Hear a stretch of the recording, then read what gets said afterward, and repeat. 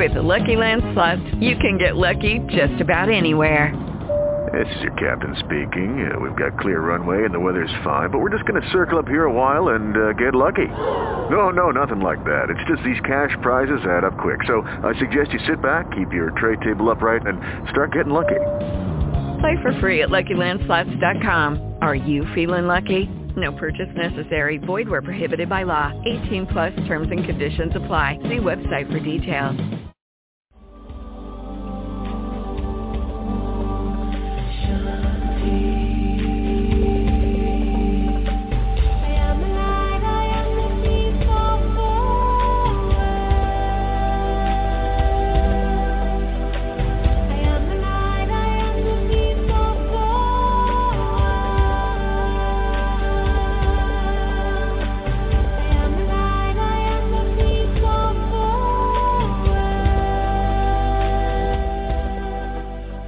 Hello everyone, you're listening to America Meditating Radio. We collect wisdom, inspire each other, and empower hearts on demand 24/7. I'm Sister Jenna, host of the syndicated America Meditating Radio. Join us as we talk one-on-one with leading experts who answer life's most compelling questions, because in the world of uncertainty, we need answers right here, right now. America Meditating Radio, a show for everyone to learn more about this amazing thing called life.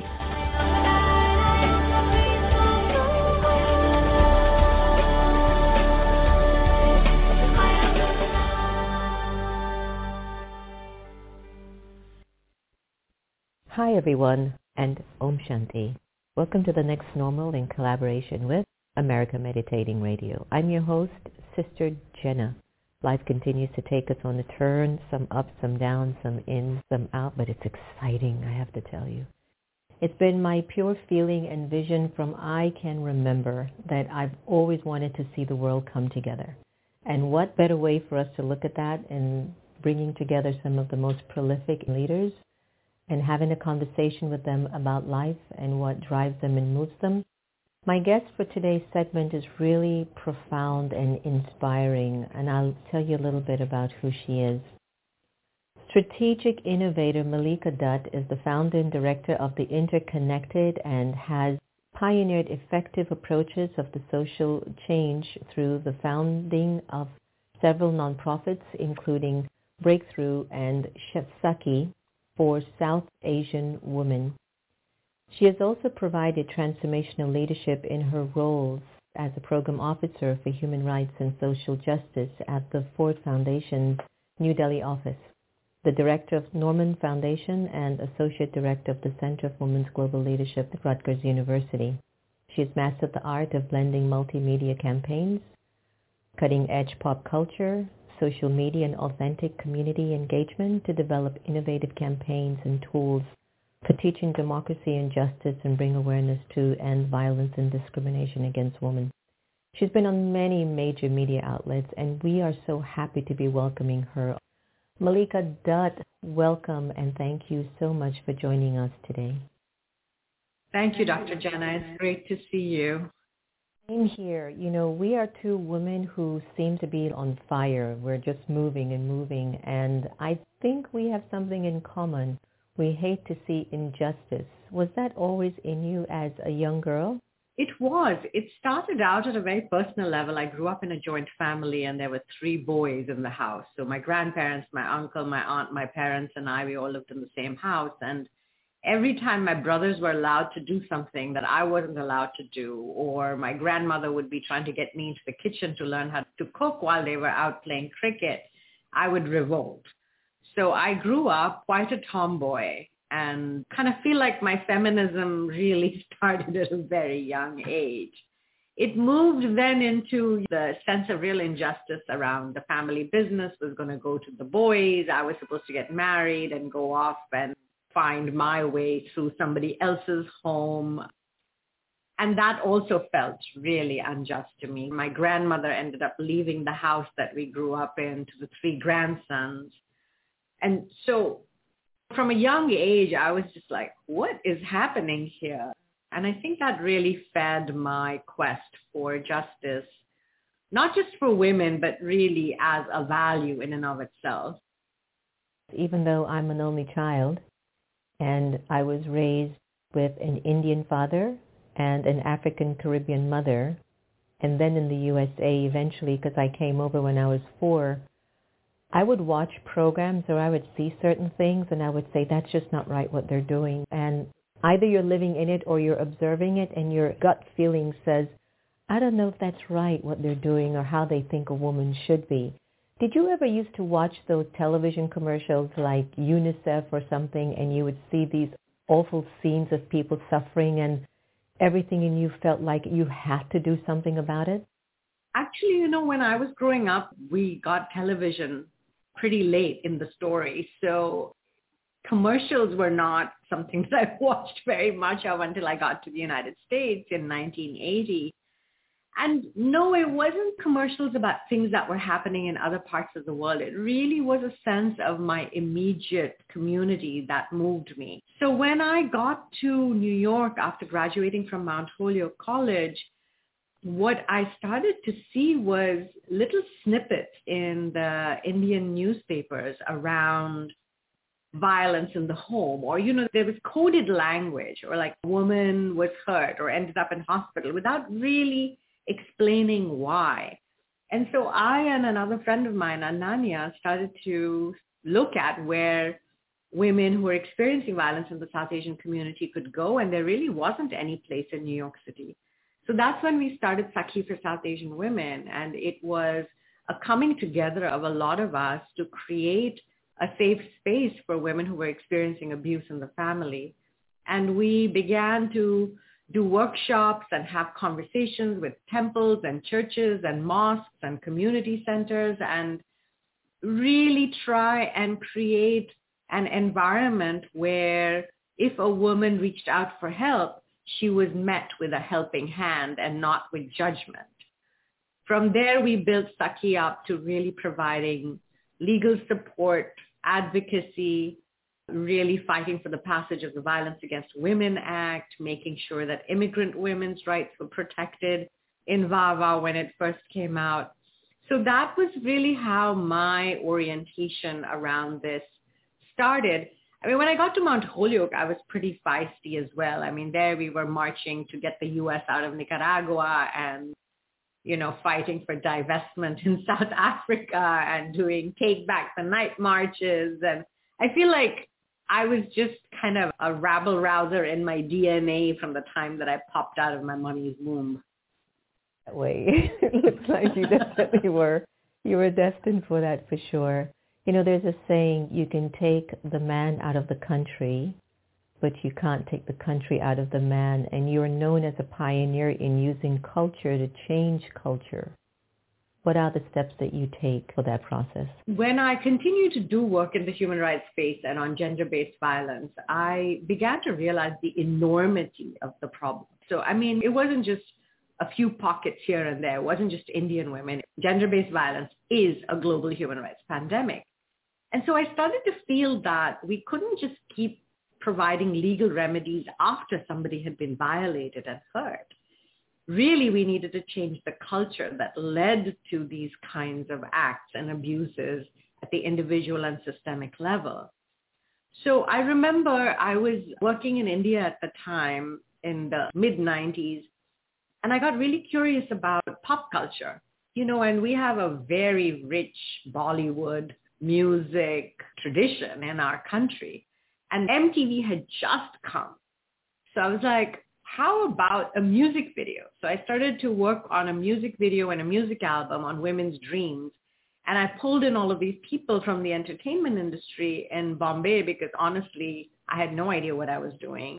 But the idea was, how could you create a conversation that engaged people at a cultural level? And so it's been 21 years now. Man Ke Manjeere was the album that we created, and we created a music video where we told the true story of a woman who walked out of a domestic violence situation and she becomes a truck driver.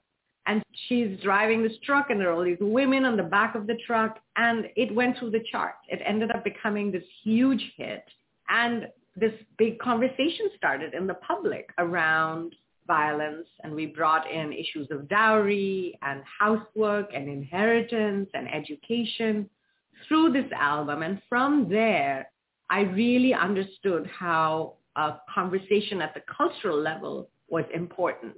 Since then, I've really looked at how do you tell stories? How do you create a narrative that engages hearts and minds? And how do you get people to look at what we're currently doing and create an invitation for us to do something differently? How did you get it done? How was it through just the music, combining Bollywood with some of the narrative? Because you are right. I was on a platform with former Secretary Madam Albright, and one of the things that came up in the conversation here was the fact that there were crimes and atrocities being imposed on women. A lot of these developing countries or older cultures were saying, but it's cultural. Why is America interfering in our lives? This is just the way that we are. And I remembered Madam Albright, don't say it's cultural. She said it's criminal. And I have this saying that I go around, that's criminal, that's just not right. When I just know, don't tell me it's tradition, don't tell me it's the way it's always been, don't tell me it's cultural. If you impose harm on any one of God's children, it is criminal. So what were some of the processes? Tell us a little bit how it started to unfold, where there was more awareness in seeing how we could protect our daughters and our women. So the music video led to the creation of an organization called Breakthrough. So we created curriculum for school teachers using the music video. And we started to train teachers to begin conversations with young people, because a lot of times these attitudes around gender, around the roles that we have in society, start very young. So we started to work with school teachers. We started to do with workshops. And then we began to really create an ecosystem approach to addressing gender-based violence. This led us to really looking at what is the role of men, what is the role of all of the actors in society, and coming together to transform the attitudes and the behaviors that cause harm. All of that led to this incredible campaign that we created called Bell Bajao, which means ring the bell, through which we called on men to intervene with men when they were abusing women and girls. So the Bell Bajao campaign ended up having video vans that would go through villages, towns, where we would be having conversations with the community around these issues. And because we were using cultural tools with storytelling, we would attract hundreds of people to the vans who wanted to know what was happening. And then we would create skits, we would play games, and we would have really important conversations around these issues. At the same time as Bell Bajao, India passed the first comprehensive act against domestic violence. So we started to incorporate the law and what you could do and how you could access justice while doing the workshops. The challenge with saying it's criminal and not cultural is that the police and the judiciary and all of the law enforcement agencies are also culturally acting in certain ways towards gender and towards women and towards issues of violence. You can seek justice, but end up getting further victimized by the very system that's supposed to protect you. And so for me, when I use the word cultural, it's not about, oh, this is our culture and therefore you can't talk about it. For me, culture is about a shifting, changing, evolving, vibrant way in which humans interact with one another. And nothing in culture is static. It is always changing. So for me, when I invoke the idea of culture, it's an invitation to create new norms. You know, we all want to thrive. How can we create a society where we can all thrive together? Absolutely. I love that. Tell me one particular inspiring story that you recall of a life that you have saved as a result of some of the programs that have been birthed. There are so many stories to share, and I don't really think about this as saving lives. I think about this as all of us coming together to create a different way of being. So one of the young women that I remember vividly is a Muslim woman in Uttar Pradesh who participated in some of our trainings and then went home and took on her parents who were trying to get her older sister married before she finished college. Now, her older sister really wanted to go to college, and the general norm in the community was that you get married by a certain age, and it's usually below the legal age of marriage. And so this young woman intervened, started bringing her parents to some of the workshops that we were doing, convinced her father to not only send her older sister to college, got her father to become an advocate against early marriage in the community. And so the two of them together started to convene conversations, not only with community members, but with religious leaders, with government leaders. And the two of them together were so inspiring that we actually invited them to come to the United States to speak to people here. At the end of it all, she ended up getting a scholarship to go through college for her complete 3 years. And she's now one of these incredible advocates for equality and for women's rights. And her action not only inspired her parents to educate her sister, but inspired her father to become an advocate himself. So we have so many stories like that where it's a matter of creating an environment and really enabling people to come into the fullness of their voice and expression. Really, that's how I see it. I don't see us as saving anybody or rescuing anybody. It's really about creating the pathways for the fullest expression of who we are, and then we find our ways to justice. The irony in Indian culture is we worship more the goddesses than the god, so to speak. So women have always actually have this reverence and this presence and I think this strength. And it's quite interesting to see what the gender has gone through for thousands of years. The Me Too movement has become very much of a big deal in the last few years. What are your thoughts about it? Is it a good thing? Absolutely. I think that the more we blow the lid of the ways in which we behave badly and the ways in which the institutions that we've created, whether it's in the workplace, whether it's in the school, whether it's in the home, perpetuate and condone bad behavior, the more possibility there is of us creating something else. For a very long time in India, in the United States, and indeed around the world, women were screaming about the levels of violence and harassment that we were experiencing, and nobody would listen. It took decades of organizing for a Me Too moment to actually happen.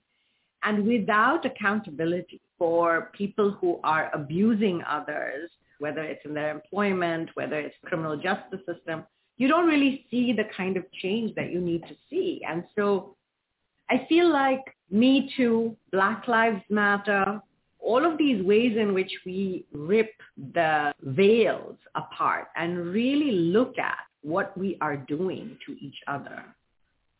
Look at the hierarchies that we've created that hurt and harm, that discriminate, that exploit. We need to see clearly in order to create something else. I remember when I was creating Manke Manjire in the mid-90s and I was running around Bombay, because I had been an advocate, I hadn't really experienced sexual harassment. I mean, I knew and I was fierce about all of these issues. I cannot tell you, so many men kept saying, oh, you want free ads? Here's the quid pro quo. And because I had another job, this was a passion project. It wasn't my livelihood, right? I could navigate all of that sexual harassment without having to make myself vulnerable. But that was the time that I realized how ubiquitous it was in the industry, here as well in the United States, right? So I feel Me Too, Black Lives Matter, all of these movements that have allowed us to see clearly are creating the conditions for the collapse of the old so that we can emerge into a different way of being. Absolutely. Now, I'm sure you've noticed as well that some areas of the media are also trying to coin the Me Too movement as an excuse for women to seek revenge on men. Can you speak on that, please? Whenever you shake up the status quo and challenge power structures, you will always receive pushback. I remember when I started Sakhi and we would walk around the city during India Day parades or in Jackson Heights, handing out leaflets or talking to people about domestic violence, I would get abused. I would get death threats. I would be told, why are you sharing our dirty laundry in the public? You're making immigrants look bad. You must have had a bad experience. This is your way of getting revenge. I mean, I got all of it. When I started working on immigrant rights and racial justice in the United States after 9/11, death threats, all kinds of insults. And so in hearing people say, well, this is a way for women to get revenge, I have a response at multiple levels. First of all, just at a very human, visceral level, I'm like, damn right. And then the other part is like, of course, you're going to say this is about revenge because you don't want your power and your privilege to be taken away. Having said all of that, I also understand that it's a time of great vulnerability for people, that things are shaking up so you don't know how you're supposed to behave. Young people in particular are really struggling with new norms of behavior, how to be with one another. The call-out culture can often take down people without any kind of due process, without even being told what harm they've created. So certainly there's all kinds of consequences to this that I think become part of what happens when structures fall apart and change. And so I feel like we need to have a lot of compassion, love, fierceness, accountability in this time as we look at the old order crumbling and are still in the disintegration of it and trying to find the new ways of being. So, for me, compassion has become a really important part of my journey, and accountability always. For myself as well, I do harm. I mean, we've all been socialized in these systems. We all carry ways in which we perpetuate privilege, power, injustice. And I think that looking at ourselves in the mirror, taking accountability for ourselves, even as we are part of movements that advocate for well-being and for justice for everybody, is a really important step to take. Said, as you know, rape is such an uncomfortable word for anyone, whether you're a man or a woman. The rape case in Delhi a few years ago really highlighted the importance of seeing what India needs to do, or even the rest of the world, to protect our daughters. Things are still happening like that in India. However, do you think India's getting better in this area? Do you think the consciousness is changing and men, fathers, uncles, brothers, boys are beginning to recognize women really are Shaktis? How can we desecrate them? It's a mixed bag, right?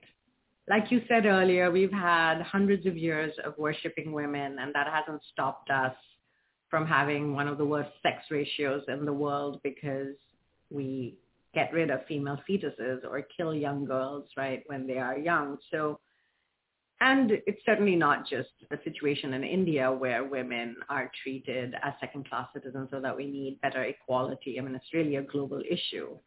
To come back to India, I feel like it's a mixed bag. We've certainly seen growing consciousness on the part of women. There is much more voice and demand around the recognition of equality, around equity issues. Very courageous, very brilliant young women who are at the front lines of demanding not just gender justice, but democracy and justice for everybody. In some of the recent demonstrations we've seen, whether it's the farmers, whether it was around the Citizenship Act, we've seen huge numbers of women on the streets organizing, leading the charge, and a greater acceptance of their voice and presence in social movements around the country. I mean, we've definitely seen that. In terms of the levels of violence, I think that, as I was saying earlier, when you start disrupting the status quo, there is pushback, there is blowback, and there's also that happening in India. You know, there's a lot of men who are feeling very angry about equity and equality, and so levels of violence in some instances have increased. We can have all the laws in the world, but we can't lock up millions of men who are abusive. We have to change the attitude, the norms, the understanding of the relationship between men and women, and indeed across all genders. We have to really understand that in order for us to thrive as a community, as a species, and as a planet, that we have to change our ways. I'm curious, do you know of a lot of organizations that are bringing men together to transform their consciousness in the way that they're seeing themselves as men and also their role with women? Because we have so many groups or so many organizations for women empowerment, how to help women in particular situations of domestic violence and so on. But I keep saying, okay, but why do we have to learn? You know, we're not the ones that are doing the abuse here.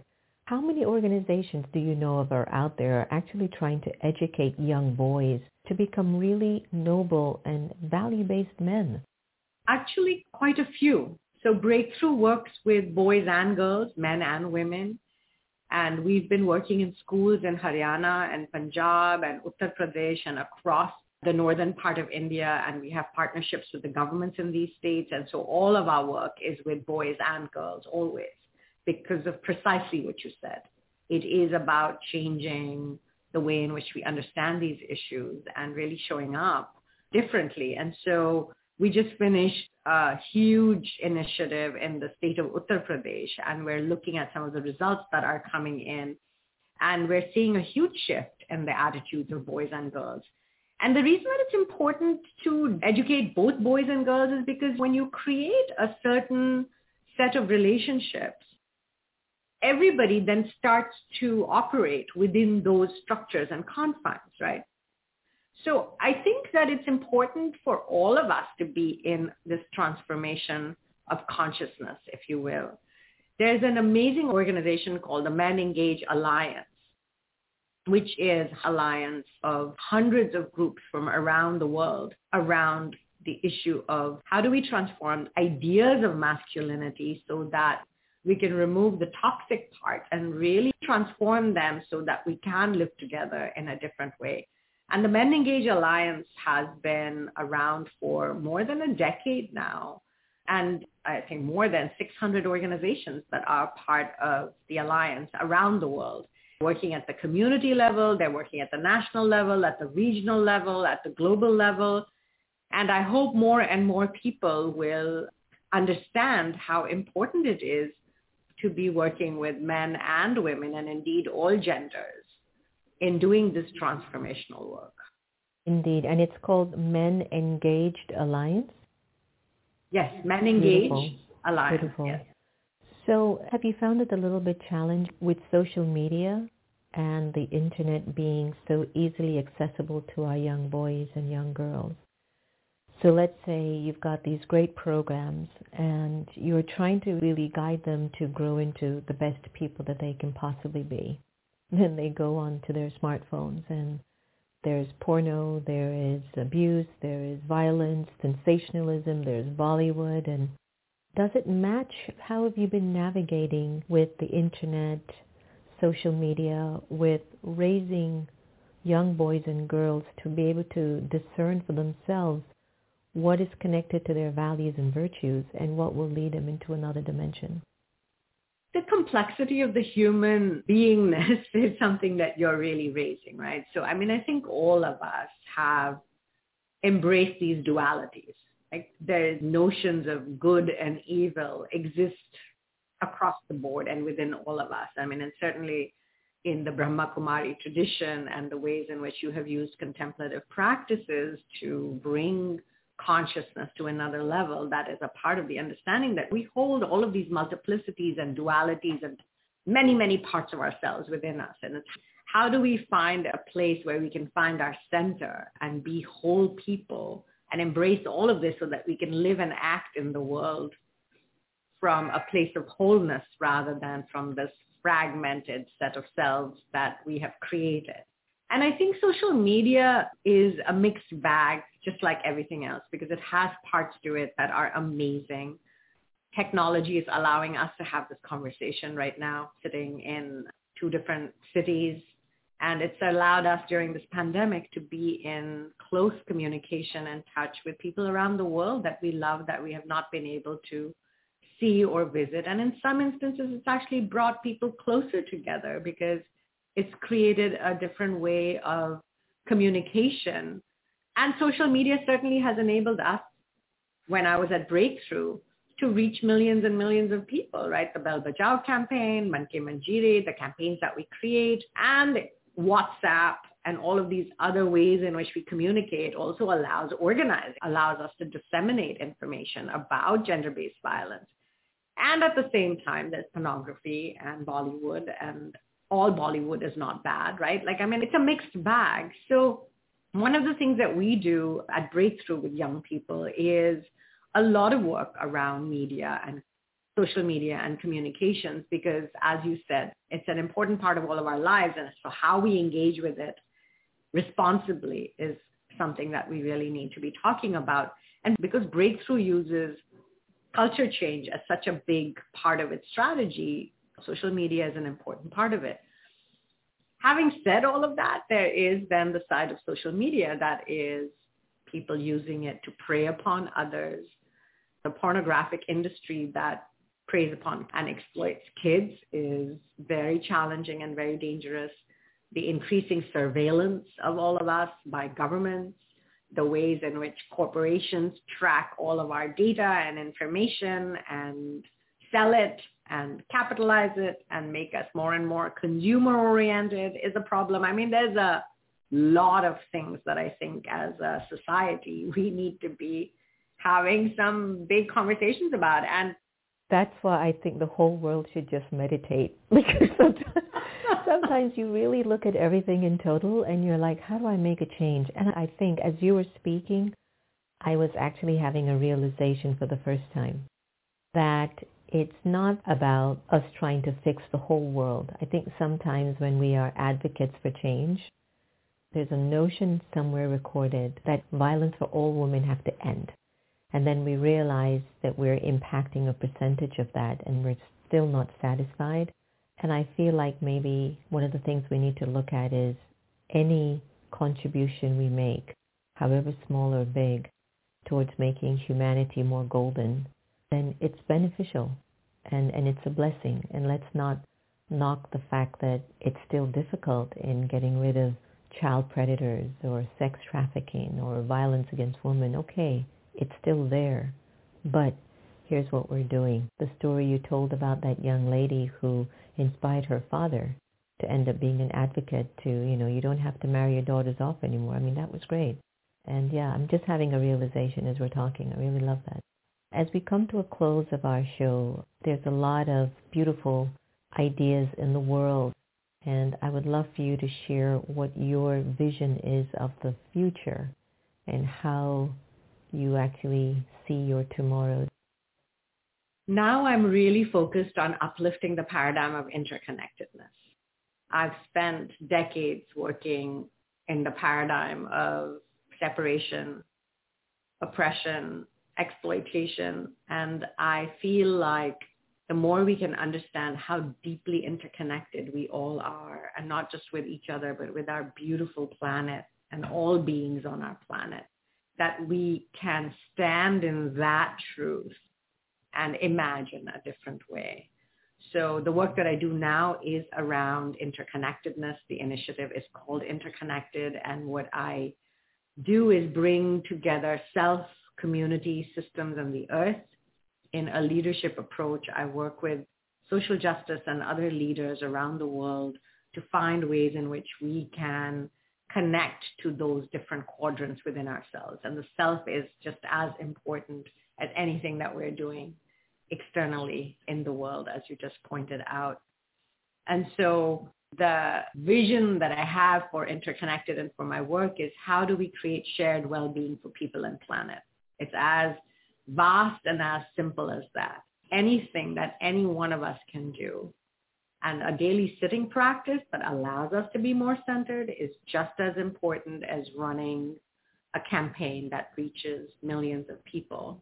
And it's that entire spectrum. It's learning to play all 88 keys of the piano, as one of my teachers says, that I invite us all into in building this interdependent, interconnected world, which already is that and just needs us to open our eyes to it. Mallika, Dutt, you've been great. I'm going to take you through now what I call my spiritual rapid fire and see what's actually at the base of your personality. Ready? Sure. Ice cream or sherbet? Sorbet. Okay, well. The ocean or a park? The ocean. Coffee or tea? Tea. Smiling or laughing? Laughing. A book or a movie? A book. Meditation or jogging? Both. Both. Perfect. You've got it. Mallika, Dutt, you've been so beautiful. Thank you so much. We've actually ran over our time because everything that you were sharing in our conversation was just so important. We thank you so much, and continued blessings for the incredible work that is being done through you. I'm sure God's smiling on you every day. Thank you. Thank you so much. Thank you. All right, everyone. I hope you've enjoyed our chit-chat with Mallika Dutt. Please look her up and find out some more information about her work and support some of the work that she's been doing. If you'd like to share a comment, don't forget to leave us a direct message on Epilogue or in America Meditating Radio. It's really our time to make the world into a better place. So thank you all so much for joining us today, and please be well. I'm Sister Jenna. You've been listening to America Meditating Podcast. You can follow us on Twitter, Facebook, and subscribe to our YouTube channel. Did you enjoy that conversation? Because you can also listen to it on Spotify or on iTunes, 24/7, anytime, anywhere. I do trust we all have the inner power to become our very best. When we listen with curiosity to learn more, we grow. So thanks so much for tuning in, and do be easy on yourself. Take care. With the Lucky Land Slots, you can get lucky just about anywhere. This is your captain speaking. We've got clear runway and the weather's fine, but we're just going to circle up here a while and get lucky. No, nothing like that. It's just these cash prizes add up quick. So I suggest you sit back, keep your tray table upright, and start getting lucky.